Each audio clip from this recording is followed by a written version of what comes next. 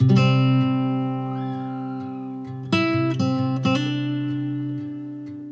I'm Bindu. And I'm Kavita. Welcome to Beauty on the Radio. This is episode 17. We are co-founders of Via Naturals, a natural skincare brand that combines the best of Ayurveda and modern-day science. You can find out more about us on our website, vianaturals.com, and it's spelled VYA. This podcast is available on Apple Podcasts, Google Podcasts, Podbean, Stitcher, and Spotify. So remember to subscribe to Beauty on the Radio on your favorite platform so that you never miss out on a single episode from us. Kavita, actually our topic today is a bit different from what we've discussed in the past. That's really true.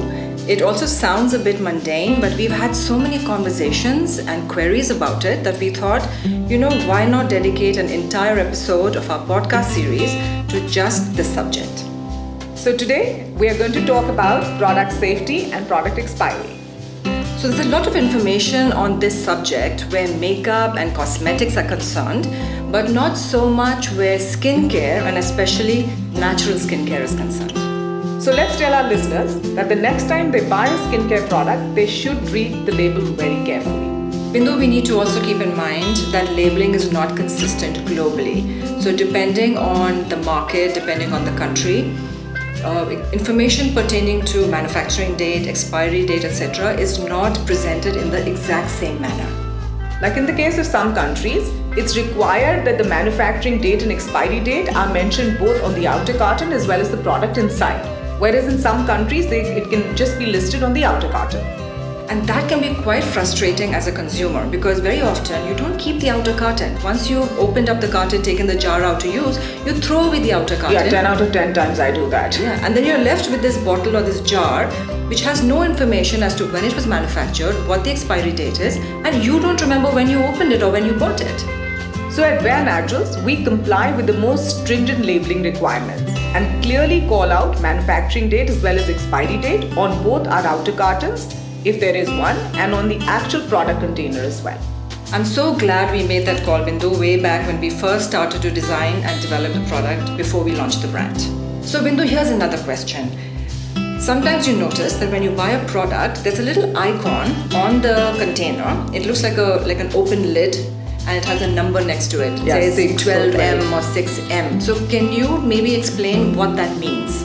We mostly see that 12M or the 6M icon that you're talking about on products that have been bought in the European Union or the United States.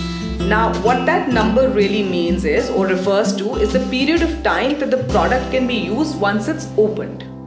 So as an example, if I buy something today, April 2019, and the expiry date of the product is December 2020, but if I open it today and it says 6 months, that basically means once I open it, within 6 months I need to finish it. I can't keep using it till the stated expiry date of December 2020.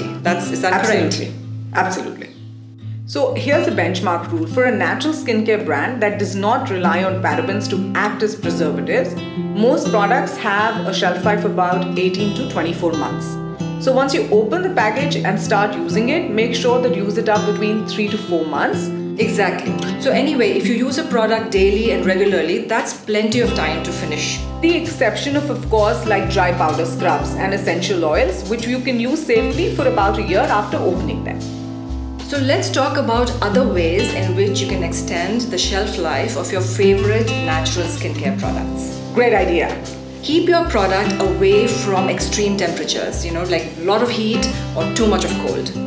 Do not leave your jars and bottles open longer than you need to. Close them immediately after you've taken out the product.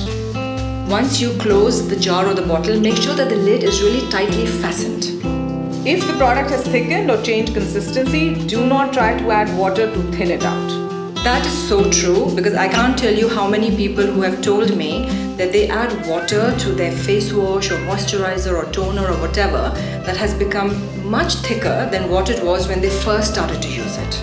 No way. Yes way. So that brings us to the end of our podcast for today. This was episode 17. Thank you so much for listening to us. I am Bindu. And I'm Kavita. Saying goodbye from Beauty on the Radio.